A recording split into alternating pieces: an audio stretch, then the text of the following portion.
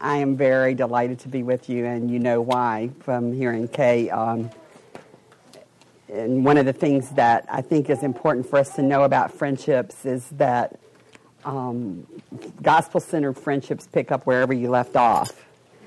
And I often think and pray and consider this idea, especially because my only sister is already in heaven, that I'm pretty sure God has some rocking chairs for us because we never have enough time to really explore and deeply look at and experience gospel-centered friendships. So it's sweet to have a reunion with Kay and with Margaret. We've known each other a long time, too. Margaret has been in women's ministry circles for a very long time, so I'm very grateful for that. I have to tell you a couple of things anecdotally, and one of those is that one of my closest friends, there were four of us who started as a work group in women's ministry about 20 years ago. And we really worked. We really had decisions to make, projects to do, and work to do whenever we met a couple of times a year. And that evolved to the point where we call ourselves the Odd Quad. And there is only one of us who's still employed working now. The rest of us are retired or in other roles in our lives. And yet we still get together a couple of times a year. So my equivalency, the one woman who is most like me and will get in my face the fastest, is the one I called and talked to her about what I'm going to present tonight and how we're going to interact. And she said, "Barbara, you cannot do that to those women. You cannot do that." She said, "This is not your life work that you're trying to present." And I said, "Oh, you mean I've got to cut about half of it out?" And she said, "Yeah, you got to cut about half of it out." And she said, "That's like a fire hydrant on steroids that you're talking about." I said, "You don't think they're going to listen as fast as you do?" And she said, "No, they're not going to listen as fast as you do." Then I sent her the title, and she called me again.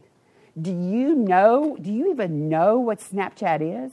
Do you know how it got started?" She said. And I said, because she's constantly talking to me as though I'm a Luddite because I'm not on Facebook. We have these great discussions about she's on Facebook, I'm not on Facebook. I have my reasons and my rationales for not being on Facebook, and she has her reasons and rationales for being on it, and she thinks she's right, and I think, for me, I'm right. And so she said, "Do you know how Snapchat got started?" I said, "Yes, I do." I was so excited because I had done my homework. And it wasn't just a cutesy title because I knew that it started with teenage girls sexting. She said, "You already knew that and you still used it?" And I said, "Yeah, do you know what's happening with it now?" And she said, "Well, not really." I said, "Gotcha. Gotcha." Because it is the new way of communicating among generations of our young women, of sending videos and texts and photos that are the equivalency of Twitter in words. They're sending them in visuals. And that's not all sexting. It's also just communicating and talking with one another. And Snapchat has developed a whole new part of Snapchat that tells your story. Isn't that interesting? That they're discovering your story and helping you to use Snapchat to tell your story. So it was a very deliberate, intentional thing, Joanne. She said, "Okay, I just want to make sure you thought about it." And so here we are, gospel-centered friendships in a Snapchat world, changing our conversations. And what I want to talk with you about before we have a break, and I give you an assignment during break because I'm going to make you work. It's just part of who I am as a speaker facilitator. Before we do that, what I want us to think about is gospel-centered womanhood. And what do we bring in our womanhood to friendships? What does gospel-centered womanhood mean? Who are we as women? And who are we as women who are followers of Christ? Is there a mold or a paradigm or a pattern for what it means to be a woman in Christ. I think it is still, and it has been ever since I became a Christian and became involved in women's ministry in the PCA, it's been a fairly heated discussion. What is womanhood?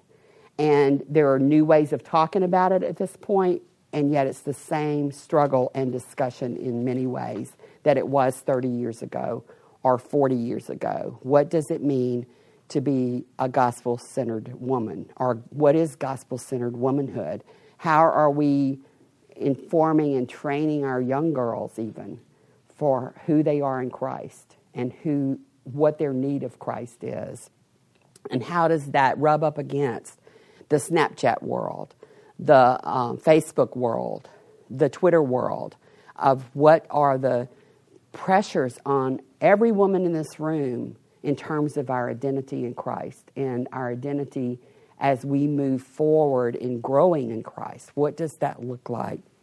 So the first place I want to start is what was one of the most impactful concepts to me as a young Christian who was already an adult woman with a social work career, with a degree in secular humanism, with a whole history of rebelling against the status quo of my mother's generation. I'm a 60s teenager. And so all of that, some of you are nodding, you know what that means in terms of what were our options. One of my Bibles in that season was Marlo Thomas's Free to Be Me. What is that saying? What's that about? Free to be me. What does that mean? Free to be whoever I choose to be. The options were limitless. I didn't have to be a nurse or an educator when I went to college, which was the only two choices my mom had. Was, go to college, you be a teacher or you be a nurse. And if you really want to be married, then you go to Louisiana Tech, where I went, because that's where all the male engineering students are. But there were only a couple of female engineering students, and they were weird.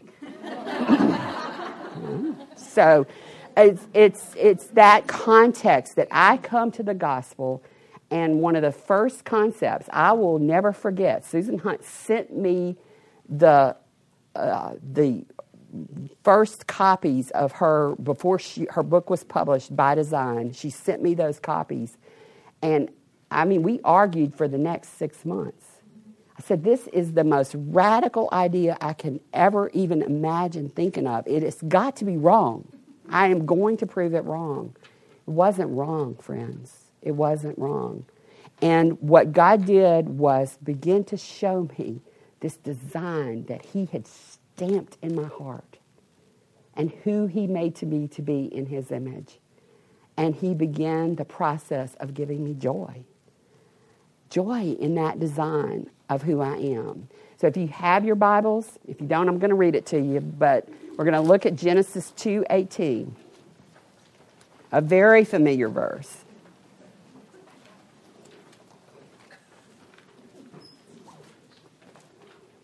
We're going to start with that verse. Then the Lord God said, "It is not good that the man should be alone. I will make him a helper fit for him." That's the ESV.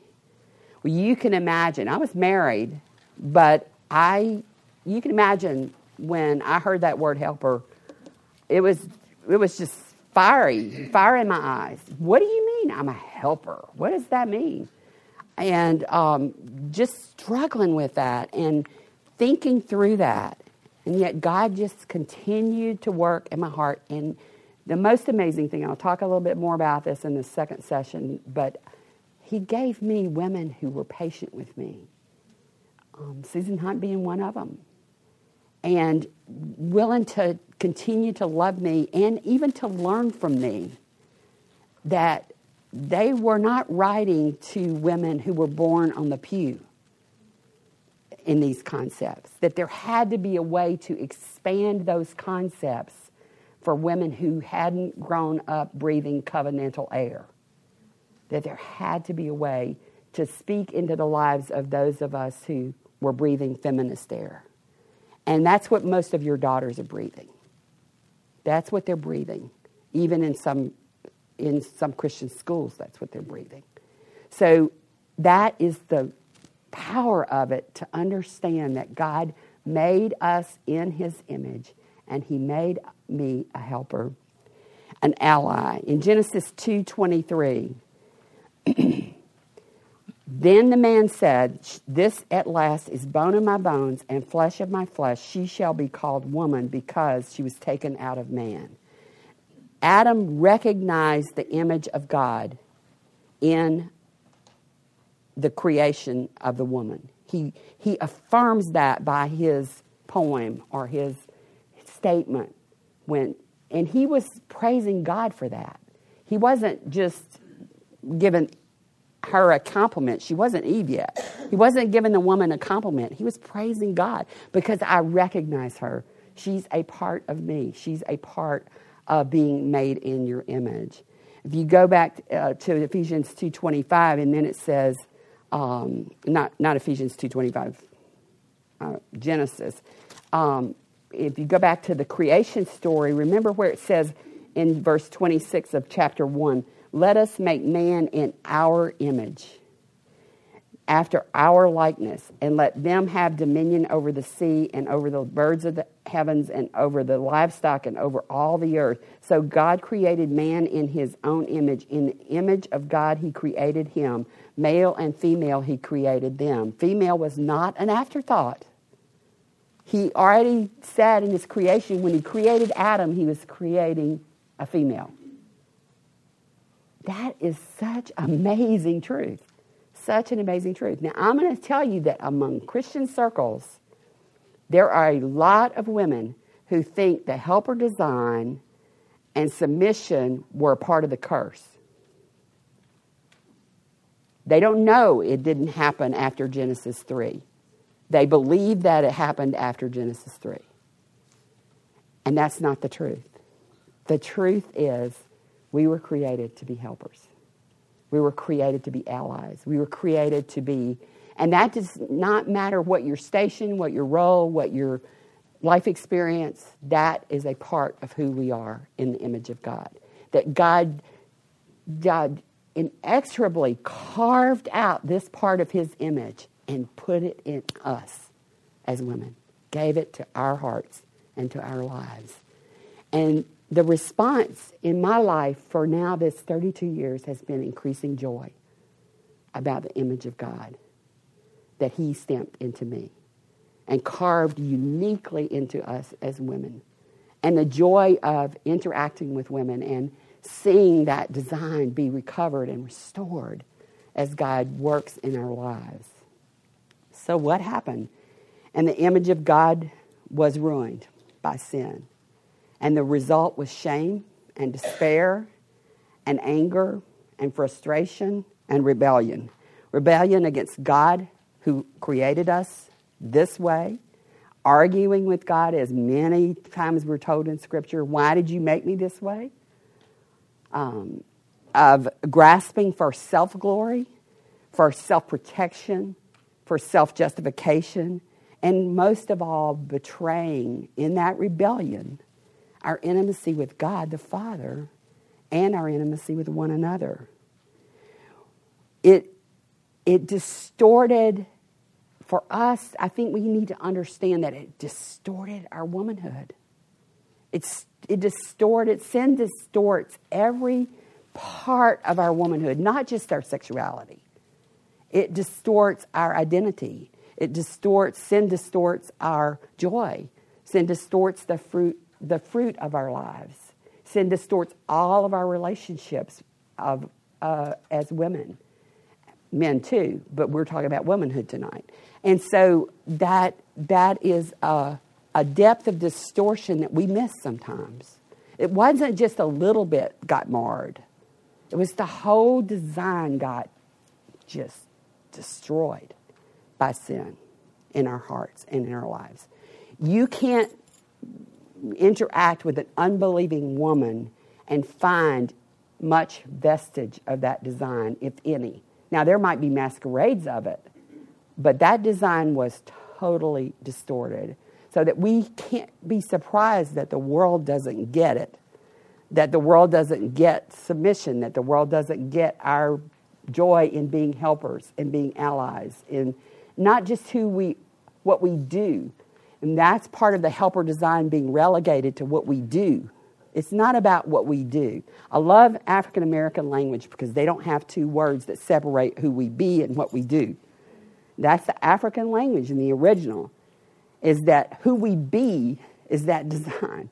And sin has distorted who we be, not just what we do. Then we look at Genesis 3:9.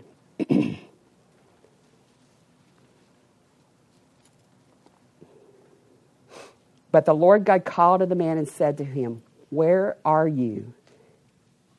And he said, "I heard the sound of you in the garden," the man did, "and I was afraid." So that fear came as a part of the sin, because I was naked and I hid myself. What we want to see there is that God called. He pursued. He knew that Adam and the woman were hiding.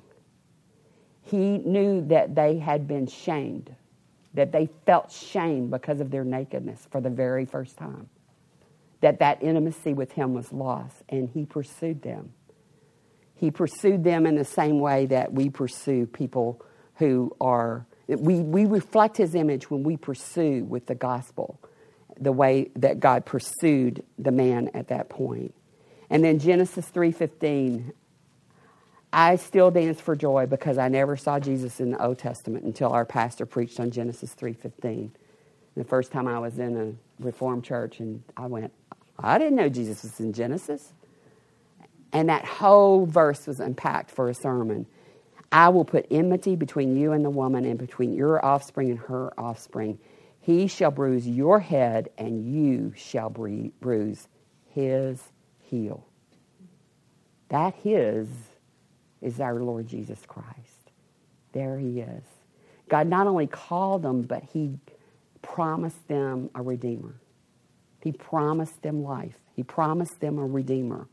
From the very moment of that fall, we don't know how much time expired, but there's still that moment in that fall. He went after his beloved at that point. And then in Genesis 3:16, we see, to the woman, I will surely multiply your pain in childbearing. In pain you shall bring forth children. Now, this is where you get to talk. Tell me where the hope and joy is in that verse. Where's the hope? Where's the redemption in that verse? Childbearing. You're going to have a child. You're going to have a child. You're going to give life, he's saying to her. You are going to be the mother of a child. That is amazing, that here in this time, God is saying, yeah, there's going to be pain. And probably if there had been no sin, there wouldn't have been pain. Wouldn't that have been nice? But at the same time, he's saying, you're going to bear a child. I'm going to fulfill that. I'm going to put that longing in your heart, and I'm going to fulfill that longing. I'm going to give you a child. You're going to bear a child. And then we look at 3:20, where Adam, in his way of being entitled, he's entitled to this. The man called his wife's name Eve because she was the mother of all living. He changed her name. He had called her woman before then. But Adam, because he was created first and was entitled to name everything that was in creation, he also named the woman and called her Eve, the mother of all the living. Again, we see that redemption there. And that glorious reversal. I love that way of thinking about it. That glorious reversal of this woman who had led out in the sin in many ways. And God is saying, you will bear life and you will be the mother of all the living. I mean, sometimes we think of ourselves as being daughters of Eve in a pejorative way, in a kind of negative way, like that's the sin part, my flesh struggle. That's really not right. Scripturally, we are her daughters because she's the mother of all the living. We are her daughters because that's her redeemed name. Eve is her redeemed name. Eve is not her sin name. It's her redeemed name. So there's that joy again. And I want you to look at your handout at this diagram because I'm indebted to one of our pastors, Todd Lowry, and he allowed me to use this. The reason I want you to look at this redemptive diagram is because I think part of our misunderstanding of our womanhood has to do that we misunderstand sanctification. We misunderstand what it is to grow in Christ. And we've relegated it to a checklist of moral behaviors. And that is not at all what the gospel looks like. We think we know a Christian woman by what she does and what she says and what she does with her spare time and free time and how she parents her children. And that's not how sanctification looks. So if you look at this diagram, the upward arrow, a growing awareness of redemption, what is already true in Christ. In other words, that part of the redemption diagram is saying the more we know Jesus, the more we know of his righteousness, of his purity, of the way he lived his life for us. And that is a part of our growing in Christ. And where is Christ revealed in all of his glory? The cross. And where do we learn about that? How has God given us to learn that, to know that? Just the Bible. His word is where we learn of him. The word is the story of redemption. And so if we go to the word in this way of Christian growth and growing in Christ, it's to look for Jesus, to hear from Jesus, to be reminded of what Jesus did and what he's doing and what he will do. To be reminded of Jesus. And sometimes I ask myself and I ask women with whom I'm ministering, what Jesus are we following? Who is Jesus? What do we say? I mean, Jesus asked his disciples on a couple of occasions, who do people say I am and who do you say I am? It's a kind of a regular question that we should be asking ourselves, I think. Because does my life really reflect what I already know about him?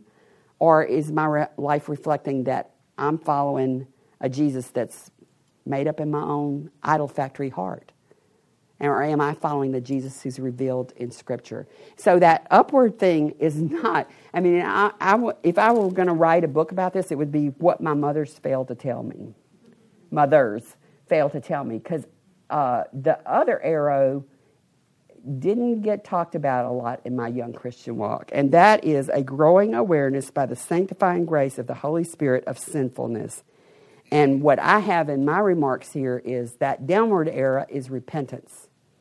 The upward arrow is faith in the reality of who Jesus is, and the downward arrow is repentance and a growing awareness of my sin. Here's the bad news, younger women.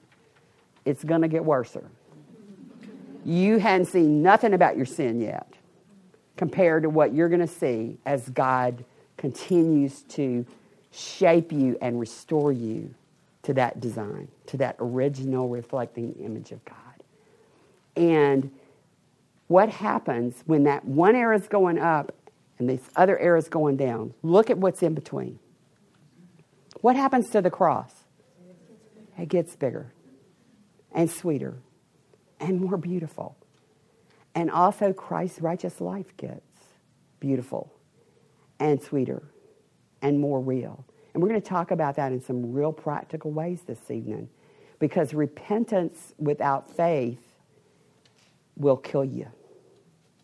It will. You will be completely prostrate, undone, if you continue to dwell on the indwelling sin in your own heart and you do not turn to that upward arrow of seeing who Jesus is, what he's accomplished, what he's promised, what he will do, and what he's doing right now in this in-between time.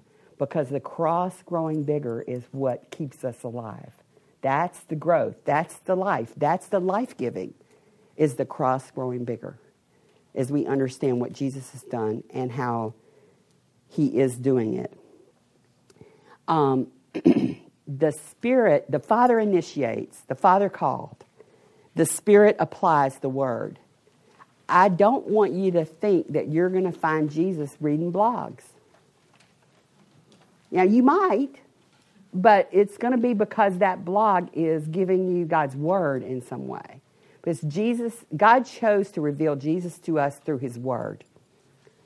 One of my friends who's in Christian education and has served a church faithfully for over 30 years and is involved in help and does women's ministry there, directs women's ministry also, said she went out to lunch with some of her leaders recently, and one of her leaders asked her, why do we not do a certain person's or these several? She named several, because if I just said it was one, you would know who that is. But, and there were several that this leader wanted to know, why aren't we doing those Bible studies? And she said, well, in her practical way, Donna said, it concerns me when people are hearing directly from God. It concerns me when their anecdotes say, God told me to.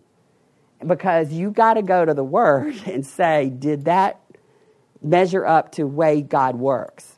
Because God has revealed Himself, and the Holy Spirit is the one who turns our eyes to Jesus through this Word, to His finished work. And the Spirit is the one who carries us along. He carries us along to put off our sin and to put on obedience and righteousness. It's the Spirit's work to carry us along.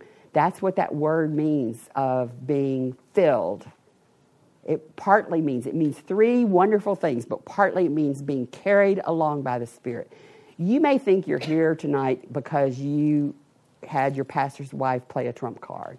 No, you're not. The Spirit carried you here. I mean, He carried you here kicking and screaming, but He carried you here. He got you here because He wants you to be here. And then the Spirit also permeates our lives. He fills us to permeate our lives.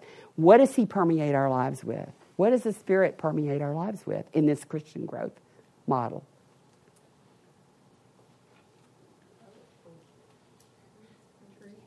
The fruit. He permeates our life with the fruit.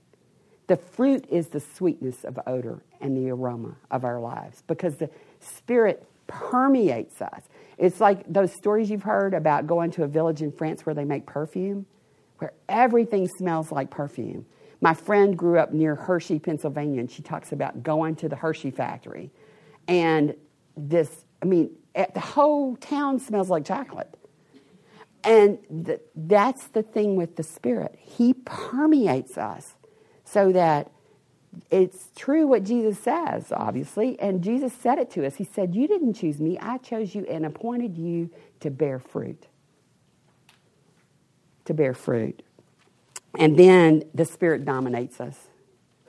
That is huge to me, because I grew up in a tradition, my family was in church. My parents were believers after I was about 9 years old.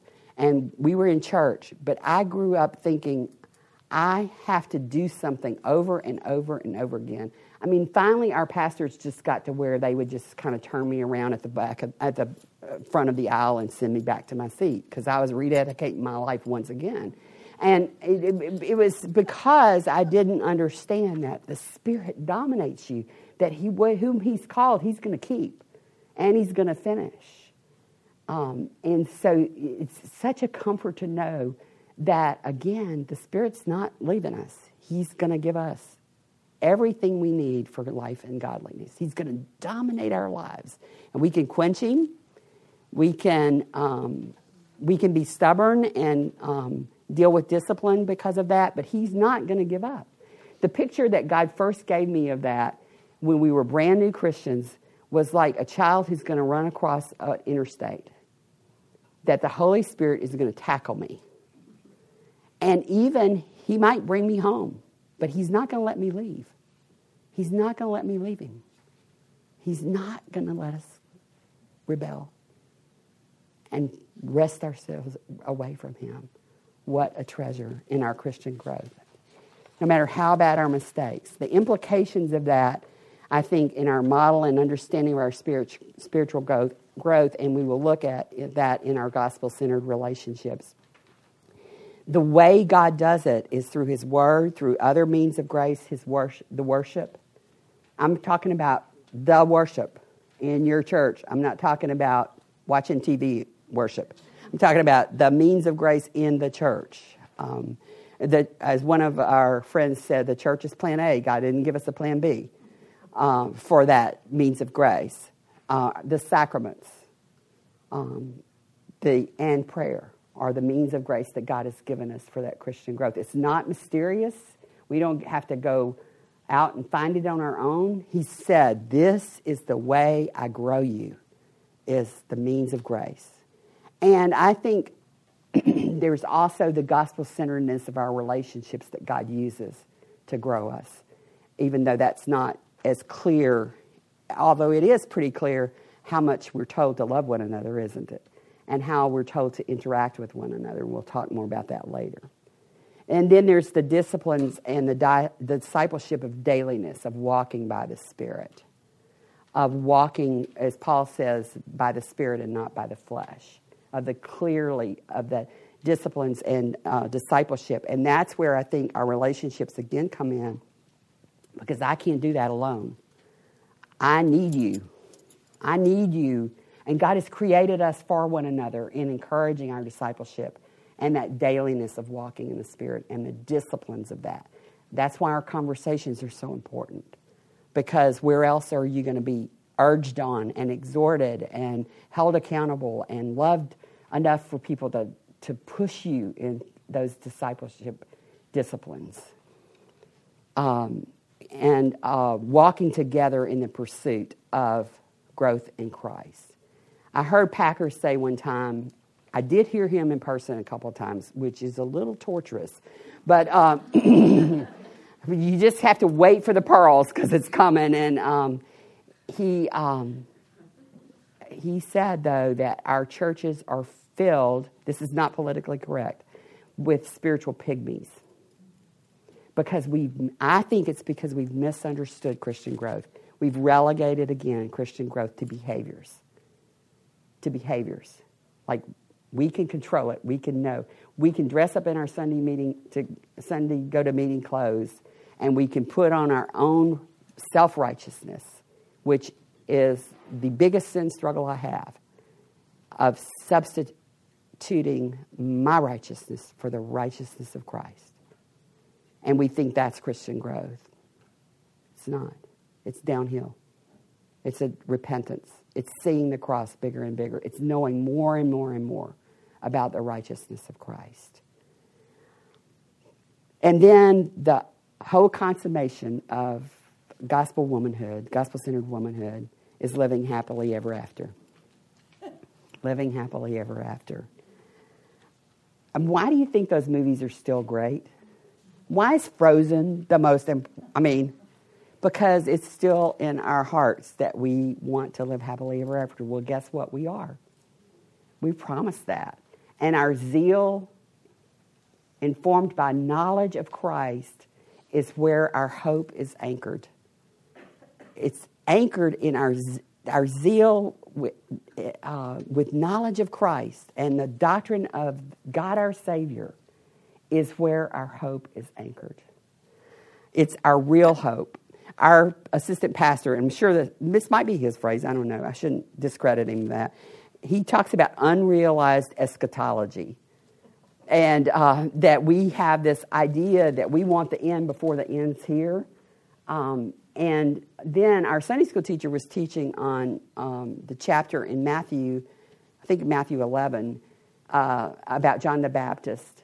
And he was making the point, he was talking to us about eschatology and defining that word. And he said the eschaton can mean two different things. It can mean the end as in terminus, like the end. It's over. It's done. Or it can mean the end as in purpose. Now, Presbyterian women, what is the chief of man? To glorify God and join Him. Have you ever thought about that as eschatology? That's eschatology. That's the end. That's our purpose. That's our real hope. That forever we will enjoy God. We will glorify Him perfectly in our restored, redeemed bodies of women. We won't be different than women. We will be fully restored helpers, imaging God to one another. And that is our hope. That's where it's anchored, is in that reality. I want you to just suspend your critical spirits for the next 15 minutes. I know we all got them. And I want you to give something a try. I'm not going to tell you to trust me because I'm not trustworthy. But I'm pretty sure that Jesus is. I know He is. And I want you to have an experience that I think will be helpful to you and maybe give us some new insights. And we're going to share those insights after this activity. During break and on your handouts, I've given you a list of questions. I want you to have a conversation with someone that you don't know very well. I want you to introduce yourself to her and want you to pick one of these questions. I'll give you a minute to read them. And then when we break, even if it's in the restroom, I want you to weave one of these concepts or questions into your conversation. So there should be two of you at least. Maybe you can have a threesome conversation who have picked different things that you're going to weave into the conversation. I want you to do it naturally and supernaturally. Not, let's have an interview and I'm going to ask you this question and I can say I did what Barbara said. I want it to be conversational. So are you willing? Are you willing to do an experiment? And let's just see how God might work in that time together. 15 minutes? Yeah. Probably 15 minutes, okay? Break.